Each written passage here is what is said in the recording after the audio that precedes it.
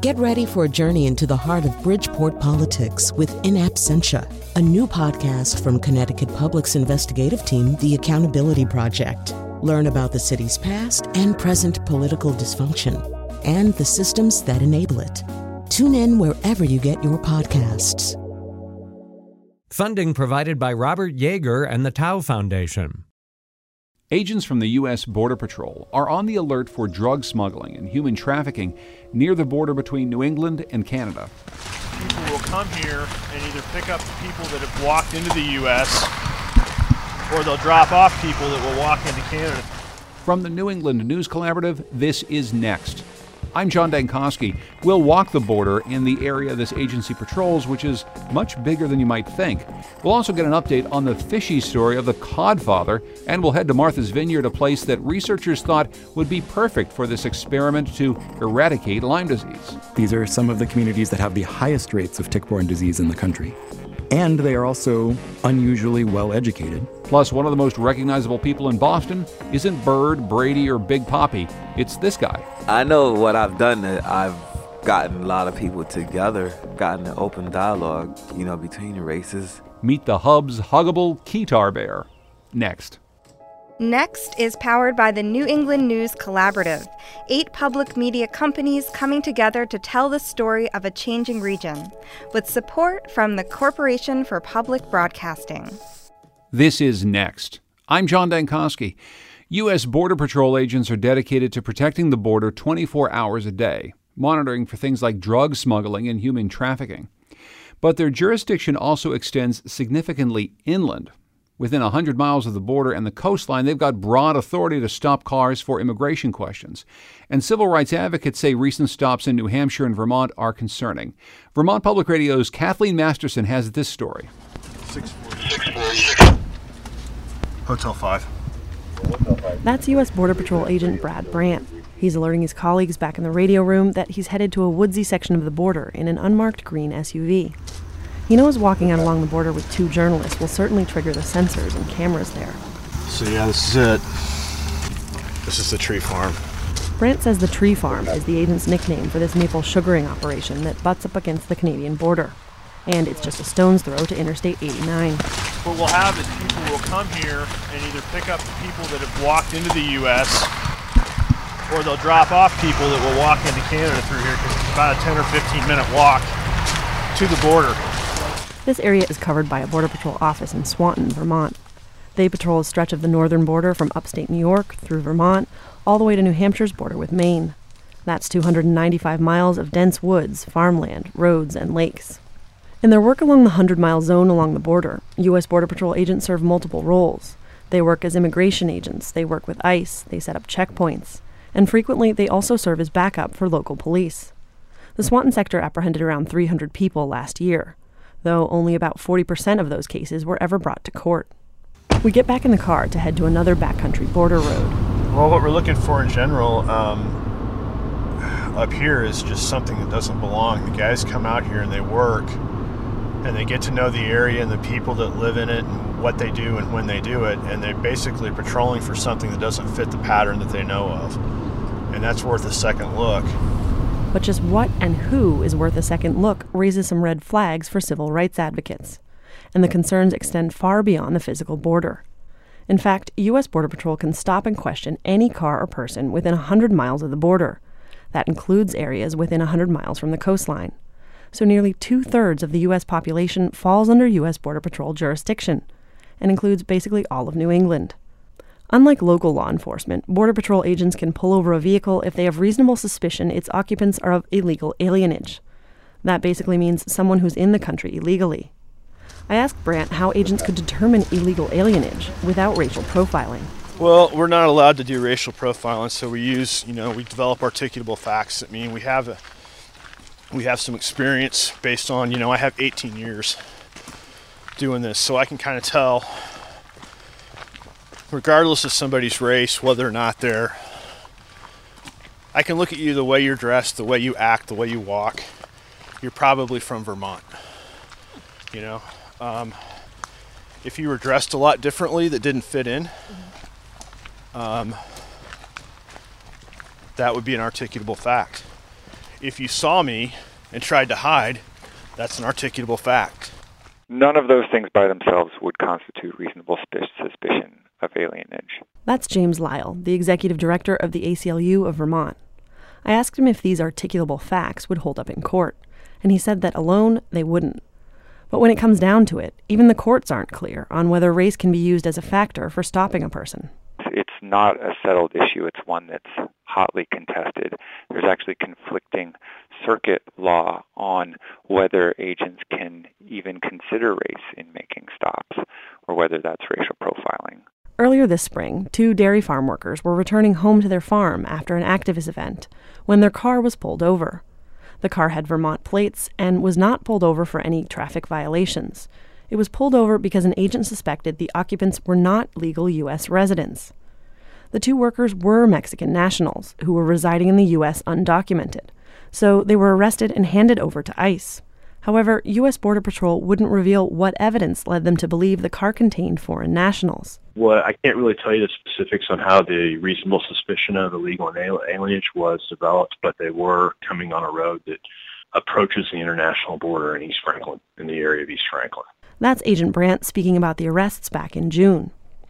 Leslie Holman, an immigration attorney in Vermont, says even the Customs and Border Patrol website has information that leaves a fuzzy line, saying racial profiling is not allowed, but an agent could use nationality as an indicator in certain situations. CBP has on its website what it will be looking at, and it does say that, again, they want to not use racial profiling, but it then goes on to say that some of these things might be indicators. And she says the priorities of the presidential administration weigh heavily on just how these nuances are interpreted. And CBP, doesn't operate on its own, but they are given it direction from the administration. U.S. Border Patrol won't say whether they've been given new directives by the Trump administration, but there have been sweeping policy changes for ICE, memos directing that agency to prioritize the deportation of any undocumented person in the U.S. And ACLU's James Lyle says the opaqueness with which the U.S. Border Patrol operates is also concerning. The fact that the agency doesn't collect data on its own operations, which is, a standard law enforcement practice. Vermont police collect extensive data on stops and searches. Why is it that, the largest law enforcement agency in the country, CBP, can't do the same? But even if U.S. Border Patrol agents aren't racially profiling most of the time, just the perception that they are can be damaging to communities that fall within their jurisdiction. Leslie Holman says in light of national policy and rhetoric, there's grave fear among immigrant communities, including people who are living legally in the U.S. And what is the ultimate effect of that? It can be horrible. People won't go to the police if they're victims of a crime. They may not seek medical care. They may not, do things that they should be doing for their own safety or that benefit the community, which is an ultimate loss to us. Communities are already feeling the presence of U.S. Border Patrol. In recent months, several checkpoints set up in New Hampshire stopped hundreds of residents. In the most recent checkpoint in Lincoln, New Hampshire, several dozen immigrants were arrested, including students from a Massachusetts charter school. The U.S. Border Patrol has said it plans on using more checkpoints in northern New England in the future.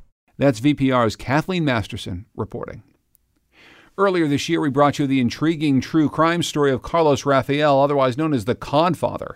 Back in March, the New Bedford, Massachusetts-based fishing magnate pled guilty to 28 counts of fraud. The Codfather had grossly underreported his catch at the expense of smaller fishermen who lacked the permits to bring in more valuable fish. Last week, Rafael received his sentence, 46 months in federal prison plus a $200,000 fine. Because of his outsized influence, Rafael's imprisonment has the potential to reshape New England's ground fishing business. To learn more, we've invited back Ben Goldfarb. He's a freelance journalist who's covered the case of the Codfather for Mother Jones Magazine and the Food and Environment Reporting Network. Ben, welcome back to Next. Thanks for having me. We're going to get into the sentencing details in just a moment, but why don't you remind our listeners who exactly Carlos Rafael is and what his crimes were? Sure. So Carlos Rafael is the most powerful fisherman in New England and probably the United States. He owns a company called Carlos Seafood, Inc., which at one time owned more than 40 boats that fished for scallops and ground fish, which are cod, haddock, flounder. And he was basically arrested for fraudulently reporting his catch. He basically falsified his fishing reports to make it look like he was catching less valuable, more abundant species like haddock, when in fact he was catching rarer, more valuable species like flounder. And as you explained to us in an earlier program, this wasn't just the case of a guy who had some fishing boats who was misreporting his catch. This was enabled by the fact that he'd built this pretty intricate vertical system that spanned throughout the entire fishing industry. Maybe you can explain exactly how he was able to get away with this for such a long time. Sure. So the National Oceanic and Atmospheric Administration, which is the federal agency that regulates fisheries, basically requires vessel operators, so fishing captains, to turn in catch reports detailing how much they caught and where they caught it and so on. And simultaneously, they also require fish processing plants to submit reports describing how much they offloaded from boats. But as you say, because Carlos Rafael had this vertically integrated operation where he owned both processing facilities and fishing boats, he was able to falsify the two sets of documents to get them to line up, which is, a gigantic loophole in the regulatory system, as you can imagine. How was he finally caught? He was caught through this very elaborate sting operation that the IRS put on, where basically the IRS sent undercover agents to Carlos Seafood Inc., posing as Russian mobsters who were interested in buying his fishing operation. And when Carlos told them that the value of Carlos Seafood Inc. was $175 million, which is about 8 times what he reported to the IRS. And, of course, the IRS agents were wearing a wire, and the whole thing was recorded. And, it didn't turn out well for Carlos Rafael. So there's the story of Carlos Rafael, obviously, as you've said, a very colorful character, and the way he gets caught is straight out of a movie. But then there's the reality of what this means for the fishing industry, not just in New Bedford, but all up and down the eastern seacoast. And I guess I'm wondering what happens next. What happens to all of his fishing permits? How about the fishing boats he owns? How does that get divided up, and when do we hear about that piece of the sentencing? Right. So that's still a big outstanding question. The judge, Judge William Young, declined to rule about the fate of Rafael's fishing vessels, and even more valuable than the vessels, the fishing permits that are attached to the vessels that basically allow him to go out and catch these fish. And the reason the judge declined to rule was because the value of all of these assets is probably about $30 million, and the judge is not sure whether it's constitutional for the court to seize those kinds of assets. The judge promised to make a ruling about the decision as soon as possible, but what's probably going to happen is the fate of the permits and vessels is going to be left to NOAA, to the federal agency, to dispose of those assets as the agency sees fit.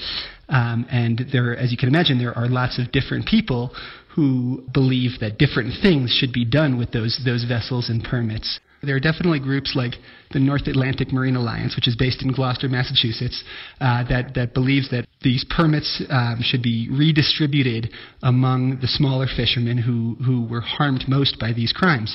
But, then again, people in New Bedford, where Carlos Rafael was based, also say, look, these boats and permits supported this vast marine economy. That there are all these people who worked for Carlos and who worked in associated satellite industries, and that redistributing those assets up and down the coast is going to really harm the people in New Bedford, who were the kind of the most proximate victims of his crime.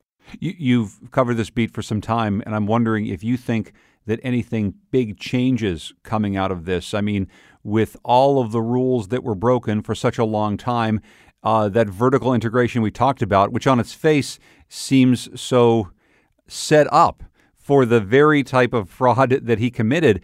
I guess I'm wondering, Ben, is something big going to change in the way the fishery is regulated to keep another Carlos Rafael from happening?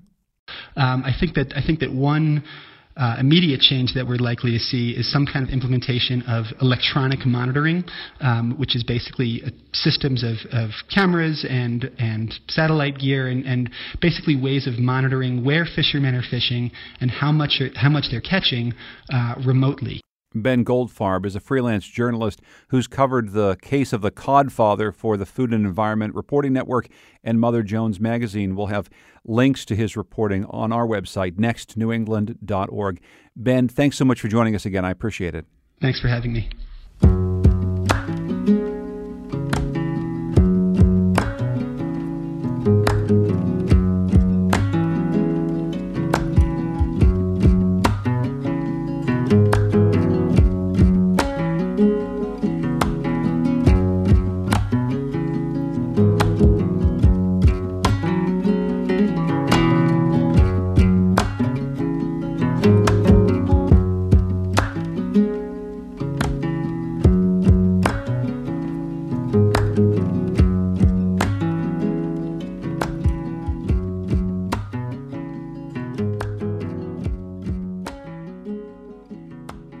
And now an update to another story we've been following.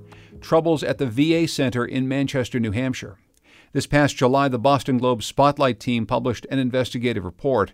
Staff described unsanitary conditions and patient neglect at the VA, a facility that was given a 4-star rating by the Department of Veterans Affairs.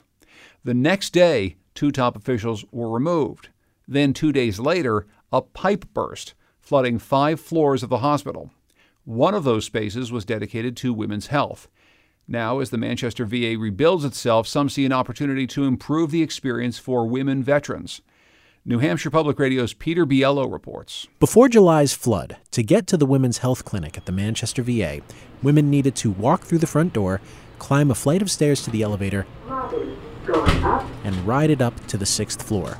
Veteran Cindy McGurk hated that elevator ride. Because I always get pushed back. And then they all start talking. Hi, how you doing? And I know they mean well, but I need to get the hell out of there. McGurk has PTSD.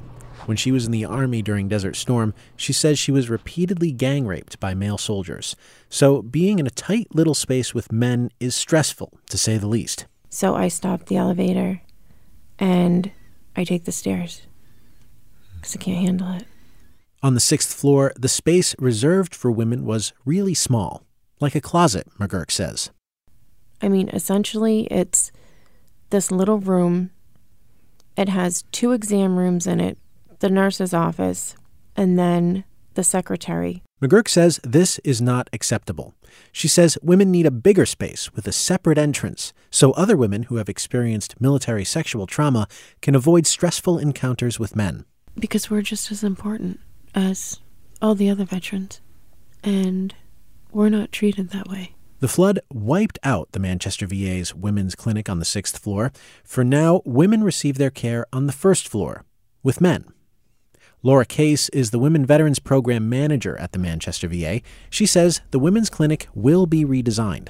So the clinic now will have a complete separate waiting room that is not impacted in the hallway. They will have a complete separate waiting room for them to come into. They can feel that their care is sensitive and private. But it'll still be on the 6th floor with no separate entrance from the outside. The workaround, Case says, is that women who feel uncomfortable can ask for a VA escort. That's not enough, says Democratic Congresswoman Annie Kuster. She wants a separate entrance for women vets, like the one at the VA in White River Junction, Vermont. I think Manchester has fallen behind the times, frankly, and that this is an opportunity.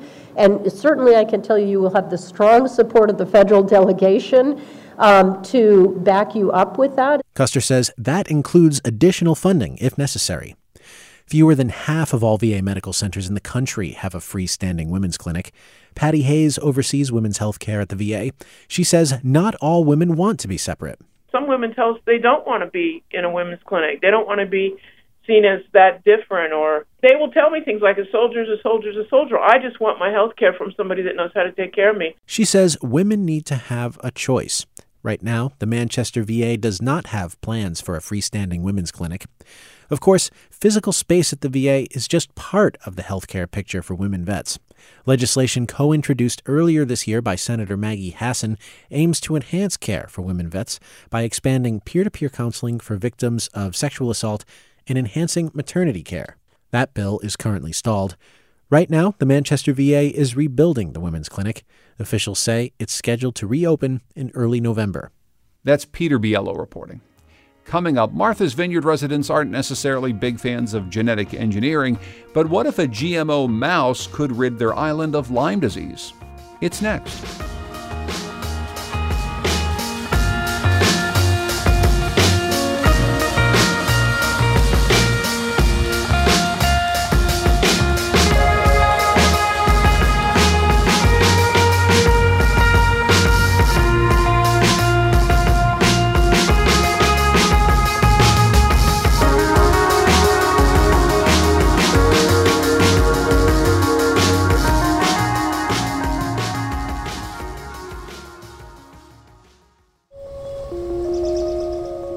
Next is made possible in part by our founding supporters who believe in the power of collaborative news coverage, including the Common Sense Fund, supporting the New England News Collaborative in its coverage of climate change and global warming. Not only was Lyme disease discovered here in New England, but it's had a pretty profound effect on our region. As we've reported, New England has the biggest concentration of Lyme cases, and the problem seems to be getting worse. Public health officials have tried all sorts of efforts to cut down on the transmission of the disease, which is spread by pesky deer ticks. One of the places with the highest concentrations? Martha's Vineyard. That's where the Science Friday podcast Undiscovered went to track a geneticist who's proposing a novel solution, releasing genetically modified mice on the island. So what could go wrong? Undiscovered's co-host Annie Minoff joins us to talk about a science experiment that's less about mice and ticks and more about New England's democratic system. Annie, welcome to Next. Thanks so much for having me. Tell us about the scientist you met and his big idea. Sure. So the scientist is Kevin Esvelt, and he has a lab at MIT's Media Lab. And he calls himself an evolutionary engineer, so kind of a different job description there. But one of the first things he told me was he actually, lives in the Boston area. And so Lyme disease is a very personal question for him. I live in Newton, where we certainly have Lyme disease as well. My wife's a pediatrician, so my kids are not allowed to, in fact, run freely through the woods. And that's really the iconic image of American childhood, and we can't do that anymore. And that's a tragedy. So as you said, John, Kevin has developed a kind of unusual solution for this tragic problem. And the solution that he thinks will work for the island of Martha's Vineyard is essentially to genetically engineer the island's mouse population so that the mice are resistant to the Lyme bacterium, resistant to Lyme disease, and therefore can't infect ticks on the island. So he's proposing really changing the genetics of the island's mouse population to be Lyme resistant. It's a pretty radical idea. I was going to say that's a very radical idea. Maybe we'll get back to that in a moment, but maybe we can just flesh out a little bit how big the problem is with Lyme disease here on Martha's Vineyard that he's trying to solve. Sure. So if you go by the numbers, 2% of the Lyme cases reported from Massachusetts last year in 2016 were from Dukes County, which does include the island of Martha's Vineyard. But numbers are a little tricky because the CDC actually estimates that the reported cases of Lyme, these are people who actually went to the doctor, the actual number of infections could be 10 times that many. And for me, going to the island and talking to people, everyone has had Lyme or knows someone intimately who has had Lyme. My Uber driver had it twice. And it was just amazing to hear how Lyme has impacted this island in ways, impacted islanders' lives in ways big and small. And here's what a few of them told me. When I know I'm going to be in a ticky environment, absolutely permethrin-treated socks and pants and the DEET sprays and all are a huge part in prevention. Stay out of the tall grass, out of the woods as much as possible. Very, very careful where we walk and what we do. I think you have to check yourself every night. So you have to get naked a lot. So obviously it's a really big problem for them there. But as you say in the podcast, the people on the vineyard tend to like their lawns organic and their vegetables local. These are people who probably don't want a whole bunch of chemical fillers in their lives or any sort of big genetic experimentation. Why did he take this experiment to the vineyard of all places? Well, one of the factors is very practical, which is that the vineyard is an island, which is actually a necessary thing for the project that Kevin's proposing. But beyond that, it comes to this concept of informed consent, which Kevin is very interested in. So the project that he's proposing would change the environment of the vineyard for everyone who lives there, vacations there. And how do you get permission from an island to do something that would change the island for everyone? Because he's made very clear, whether and how this project happens is really up to the vineyard. So here's what he told me about that. These are some of the communities that have the highest rates of tick-borne disease in the country. And they are also unusually well-educated and have a strong tradition of local democracy through town hall meetings. So if you had to choose a place where getting informed consent would be easier than almost anywhere else, this is where you would want to start. You know, it's that tradition of town hall meetings that you always hear about New England, right? This is a community that has some practice in shared decision making. Absolutely. So, well, let's get a little bit into the science that he's talking about. Has genetic engineering like this, has it been tried elsewhere to try to prevent the spread of animal-borne disease? So it's interesting. It has been tried outside of the United States. So there is a British company called Oxitec, and they have created a genetically modified male mosquito.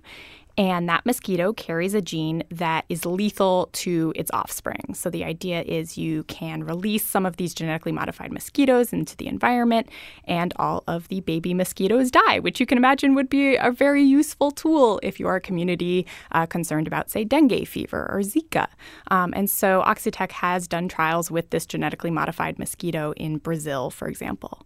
And one of the interesting things to me about this story is, as Kevin has been thinking through this mouse experiment, or this mouse project, Oxitec has actually been trying to do a trial in the U.S. and the Florida Keys of these genetically modified mosquitoes. And it's been kind of interesting to watch that controversy play out in different ways. Well, the science that he's talking about, this is different than genetically engineered mosquitoes, which we've heard about in the past. And I'm wondering if you can explain a little bit more in detail how exactly this mouse experiment would work, if indeed it works the way Kevin's looking for.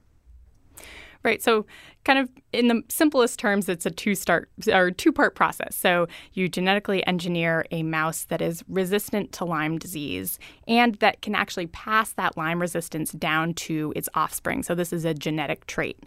And then you breed up a whole lot of these genetically modified mice and you release them en masse onto this island. And the idea is not that these mice, die out and leave the population, as is the case with genetically modified mosquitoes, for example, but actually that you have a kind of permanent community of genetically modified mice living on your island that are Lyme resistant. So that's kind of in broad outline the proposal. So I can only imagine what the meeting was like that you attended last summer, in the summer of 2016. Kevin presents these ideas, and these are very big ideas, probably pretty hard for people to understand. I'm still trying to get my brain around them. Hey, me too. Yeah. Well, what was the reaction like? What were people saying in this meeting? Well, they were very respectful listeners. And so as Kevin's kind of laying this all out, I'm looking behind me, looking over my shoulder, trying to see how people are reacting. But they were very poker-faced. Finally, at the end of the meeting, Kevin, I think, also was trying to get a sense of, what is the temperature of the room here? What do they think of this proposal? And he asked people, based on what you know right now, how many of you would be interested in me, further pursuing this project, trying to actually genetically modify these mice. And this for me was the moment, how are people reacting? And this was a room of about 100 people, and, 90 people raised their hands that they would want to explore this idea, that they would like him to create these mice. And that was pretty shocking to me, to see that kind of consensus. That kind of consensus, but there was a dissenter in the group, at least true. One. So tell us about what she had to say. Right. So someone did stand up shortly after this vote. Her name's Leslie Surchuk, and she is an infectious disease doctor and bioethicist. And this is what she said soon after everyone raised their hand. If there's ever a time when you ask questions like that and only get the positive, and you don't even get someone saying, do it on Nantucket. Don't do it in my backyard. You question what information has been passed along or what information is known. You have to share with the audience what little you know right now. He had to know this was coming, Annie, right? There's almost always an infectious disease doctor and bioethicist in the room whenever you're trying in any crowd on the vineyard. Yeah, exactly. Trying to do this. This is a very educated audience. So what did he say to this? I mean, she makes a pretty good point. Right. And she's kind of making the point, like, if you see consensus, don't believe it, because that means that there are unexplored issues here, right? And so the way he responds to this is to really be pretty frank about the risks of what is not known about this proposal, right? We're talking about engineering an ecosystem. And as Kevin responded to Leslie, I think his exact words were, we're 2-year-olds when it comes to understanding ecosystems. There's a lot of opportunity here for hubris and trying to make something better and making it worse. On the other hand, he also made the point that, not doing something is also a choice. So there are risks whether you go forward with this proposal. There are risks if you don't. So what needs to happen next for this project to actually get off the ground, where we actually have these mice on the vineyard? So nothing is going to happen fast with this. That's what was clear to me. So Kevin was actually coming to the vineyard before he'd created these mice, before he'd created these genetically engineered mice, because it was important for him to, come there at the outset and say, hey, are you interested in this? So he's really at the very beginning in terms of actually following through on this. So probably 10 years was kind of the very, very rough estimate for the earliest that we could see genetically modified mice on Martha's Vineyard. That's quite a long time. So what happens next? What's the next step in all this? Lots of meetings. Are you surprised? So Kevin, since I spoke to him, this was last summer, has been back to the island 7 times. And next steps are to, on the science side, actually try to isolate the Lyme-fighting antibodies that are going to be able to make these genetically modified mice resistant. That's on the science. As far as people go, it's up to the vineyard to kind of organize the infrastructure, the organizational infrastructure, to continue working on this with Kevin's team. So we're just at the very beginning of that.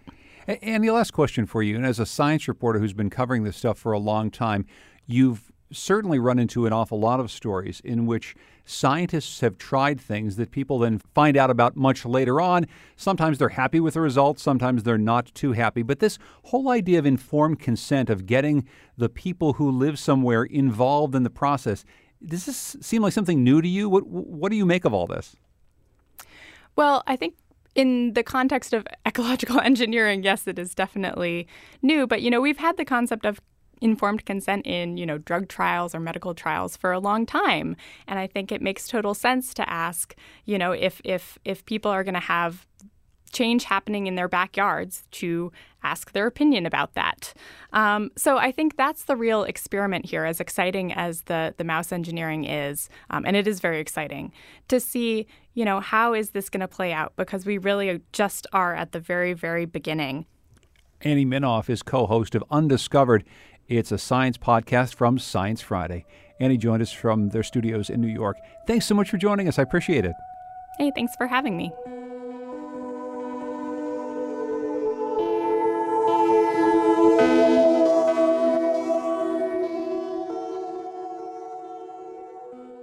There's another island we want to take you to, in the middle of New Hampshire's Squam Lake. It's a place that draws boaters, kayakers, even swimmers for church. With the granite boulder serving as an altar and music from a hand-cranked organ, Chicora Island has hosted religious services of all kinds for more than 100 years. New Hampshire Public Radio's Sean Hurley visited the island with one of its most devoted caretakers. Along the water's edge in Bennett Cove on Squam Lake, Margie Howe Emmons leads me to her boat. So this is my yacht. Hold on to your hat, you might need a seatbelt. It isn't a yacht, I don't have a hat, and there isn't a seatbelt. We glide out beyond Willoughby Point, past a spray of stones called Otter Islands, until Chicora Island, Church Island, as it's more commonly known, comes into view. It's dead ahead, but you can't see where, because there's an island behind it. But through the trees, I can see the white birch cross, the blue-gray slats of the pews. I mean, it's not just for Squam Lake. Anybody can come. 50 yards from the string of docks that line the southern end of the island, the boat stalls. Is that it? No. But that is. And as we drift in toward the docks, at the speed of the lake itself, Howe Emmons continues. We have a different minister every Sunday, and all different denominations Throughout the summer, there are Catholic memorials, Jewish weddings, Pentecostal baptisms. My grandparents, Howe grandparents, were the first ones married out here in 1916. As we tie up and come ashore, Howe Emmons points to the open cliffs of Rattlesnake Mountain across the lake. I mean, the number of kids who proposed to their spouses on the top of Rattlesnake and said, "We're getting married on Church Island." Right. My son, for one. Heidi and Matthew. Mm-hmm. She brings me along the pine needle path to the chapel. This island housed the first boys' camp ever in the United States.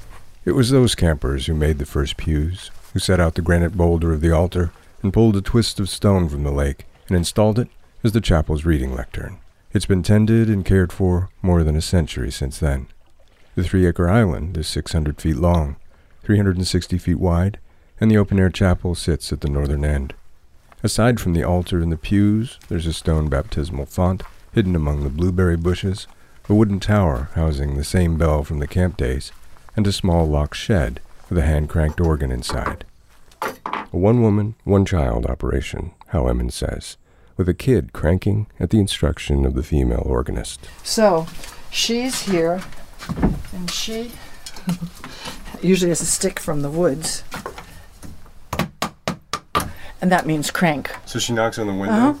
With a stick. And then the cranker starts cranking? Exactly. I tap on the organ house window with a stick. Howe Emmons starts cranking. I start playing.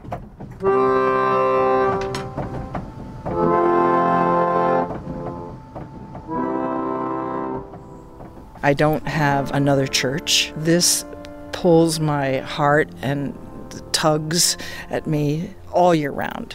I'm 71 years old, and I've been here since I was 2 months old.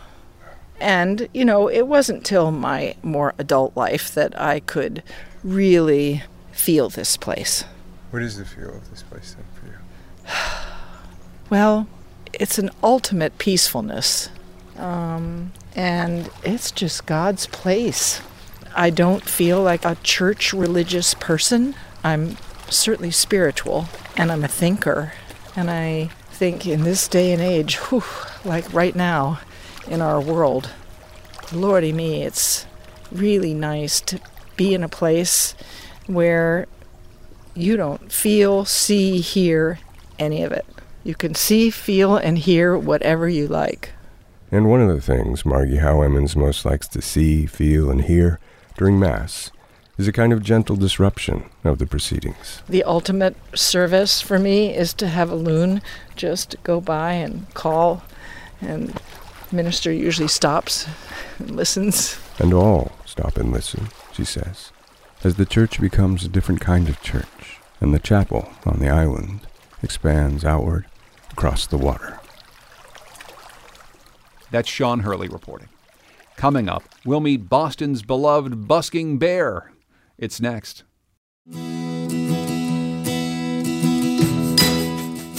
Next is made possible in part by our founding supporters who believe in the power of collaborative news coverage, including the John Merck Fund, supporting the New England News Collaborative in its coverage of climate and clean energy. We've been bringing you stories of super energy-efficient housing as part of our series, The Big Switch. Most of these dwellings use a combination of traditional building materials, some high-tech advancements, and renewable energy sources like solar and geothermal to get to what's called net zero. That means no fossil fuels used. Reporter John Kalish found another such building in the small town of Warren, Vermont, but the key to this house is in its unconventional building material. Workmen are putting the final touches on an 1,800-square-foot house made almost entirely of concrete. The man who designed it is known for his improvisational approach to architecture. This was not designed, here's the drawings and go build it. There's a big learning curve. That's Dave Sellers, who was named one of the top 100 architects in the world by Architectural Digest magazine. Sellers founded the Madisonian Museum of Industrial Design in Waitsfield, Vermont, which received the $1 million contribution used to build this all-concrete structure. Sellers has dubbed it the home run house. This is such an amazing material. You take a liquid that comes up the road in a giant bucket, and you dump everything in the bucket into whatever your form is. The next day it's a rock, a 1,000-year-old rock. Sellers is one of the founders of the Yestermorrow Design Build School in Waitsfield, Vermont. He taught a course called The Joy of Concrete that resulted in another all-concrete house that came to be known as the Archie Bunker. Concrete is great at sealing out cold air and radiating warmth from the sun in the winter. It's also incredibly strong. The Home Run House's exterior walls are 5 inches thick. A 5-inch concrete wall is probably 100 times stronger than a stud wall. You could take a fully loaded concrete truck in a giant helicopter, take it up about 300 or 400 feet and drop it on the house. It won't go to the basement because this thing is so strong. Strong and yet quite flexible. Even though it's concrete, we can have some parts of the building change so that entire living room wall rolls away. That living room wall is 16 feet long and 9 feet high, made of glass with a wood frame. A combination of skateboard wheels and stainless steel rollers allow the 800-pound wall to slide open, exposing the outdoors. A similar wall on a custom-made hinge at the other end of the house swings open with the pull of a pinky. Architect Dave Sellers says the local craftsmen who worked on the Home Run House have had a blast building it, making a concrete balcony, counters, and bathtub.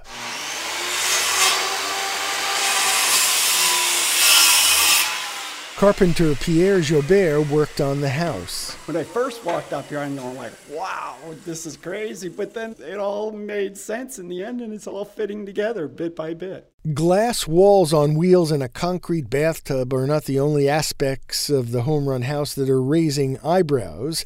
It has a 120-square-foot space for plants to grow in huge plastic containers filled with 5 feet of soil.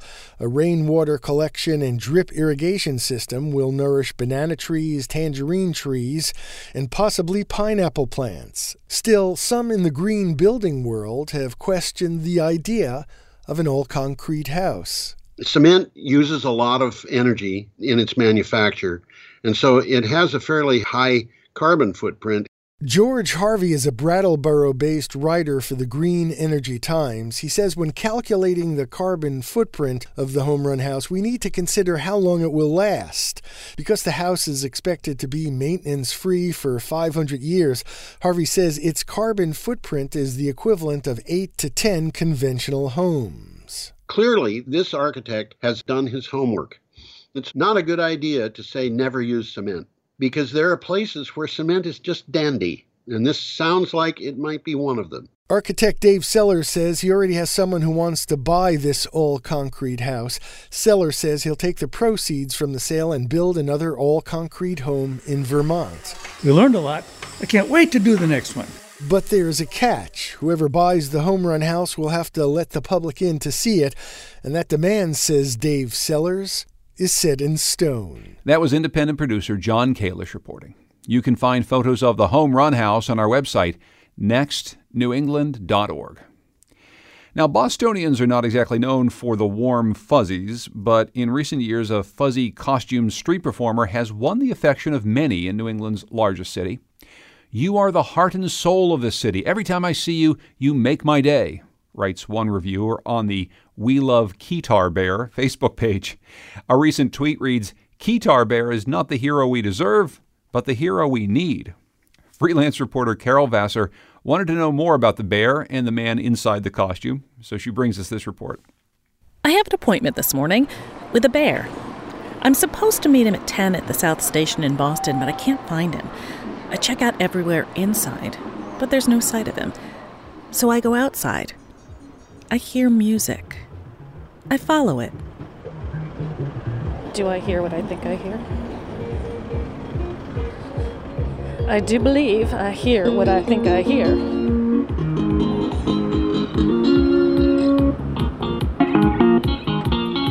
Okay, he's a street musician, a busker in a bear suit. Lots of people walking by recognize him.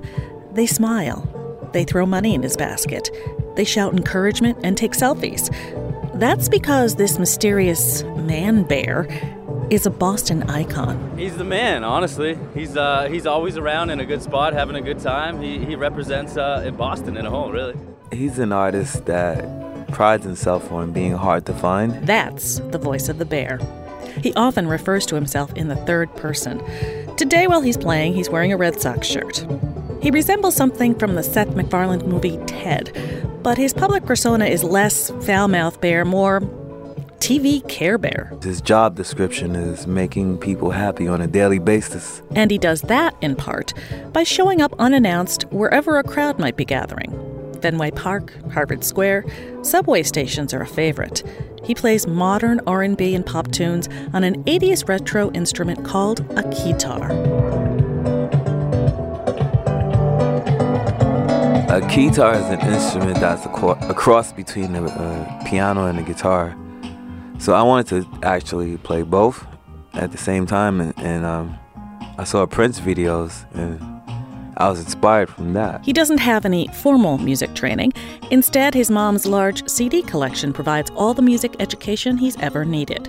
Michael Jackson, Jimi Hendrix, Janis Joplin, Rolling Stones, Tupac, Pharrell, and especially Prince. He just loves music of all kinds and wants to share it with others. So who is this bear? My name is Shakespeare Marquise. They know me as Keytar Bear. Keytar Bear started performing in character about 4 years ago, just when Boston needed him most, after the 2013 marathon bombings. Played a party, played drums with this Ted suit on.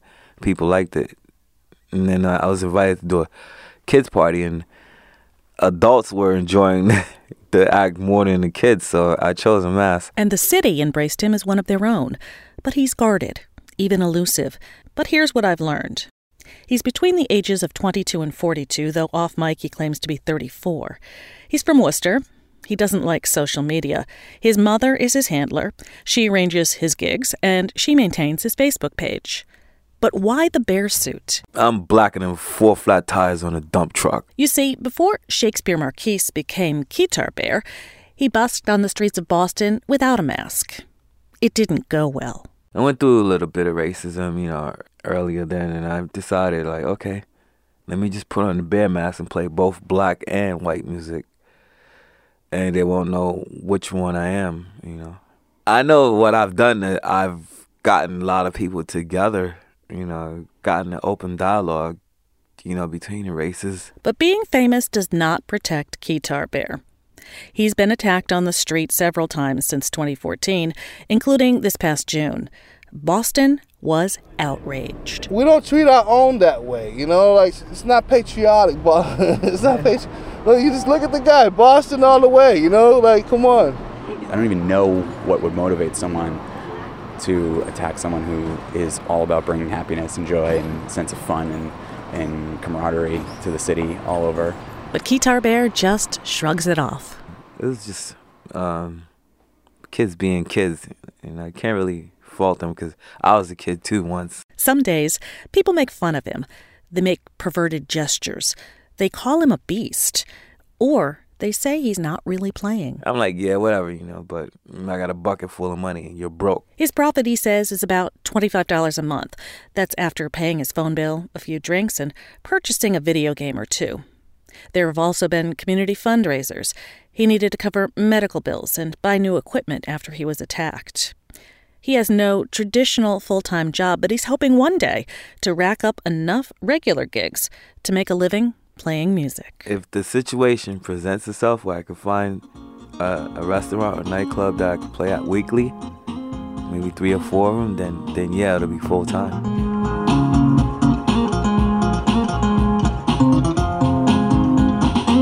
I don't care who criticizes me and people might say he's a fake or a fraud, but I know I have a job to do and a responsibility, and that's to keep everybody happy. I don't care what anybody else thinks. I'm just here to do what I got to do. That's independent producer Carol Vassar reporting. Carol produced that story as part of a Transom Story Workshop intensive at the PRX Podcast Garage in Boston. You can watch a video featuring Keytar Bear at nextnewengland.org. Next is produced at WNPR by Andrea Maraskin. The executive producer is Katie Tolarski. Production help this week from Jack Horowitz and Rob Rosenthal. Our theme music is by composer Todd Merrill. You can hear more of his music at toddmerrill.com. Thanks also to Goodnight Blue Moon for their song New England. If you enjoyed this week's show, follow our Facebook page at Next New England. We've got stories from around the region, videos, and a lot more. It's facebook.com/Next New England. The New England News Collaborative is funded in part by the Corporation for Public Broadcasting with support from the Melville Charitable Trust and powered by WBUR Boston, Vermont Public Radio, New Hampshire Public Radio, Maine Public Radio, Rhode Island Public Radio, WSHU Public Radio Group, New England Public Radio, and WNPR.